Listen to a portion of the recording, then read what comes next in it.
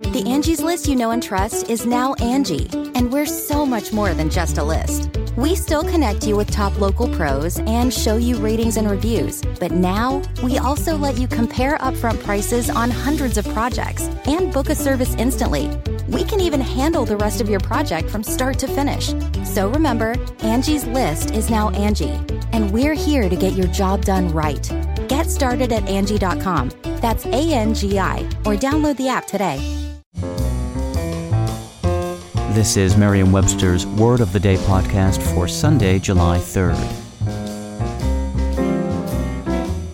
Brought to you by the new Merriam-Webster's Advanced Learners English Dictionary, designed for students and teachers of English as a second language.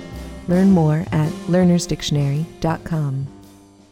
The word of the day for July 3rd is enervate, spelled E-N-E-R-V-A-T-E. Enervate is a verb that means to reduce the mental or moral vigor of.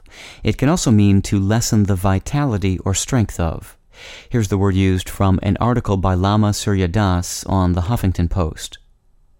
This is a life-saving practice because it greatly helps reduce the stress and tension that both wears our physical organism and enervates our energies, which is our life force and vitality.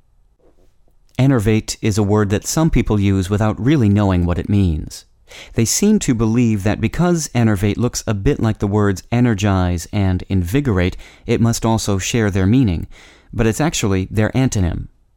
Enervate comes from the Latin word enervare, which was formed from the prefix e, meaning out of, and nervare, from nervus, meaning sinew or nerve. So, etymologically at least, someone who is enervated is out of nerve. With your word of the day, I'm Peter Sokolowski.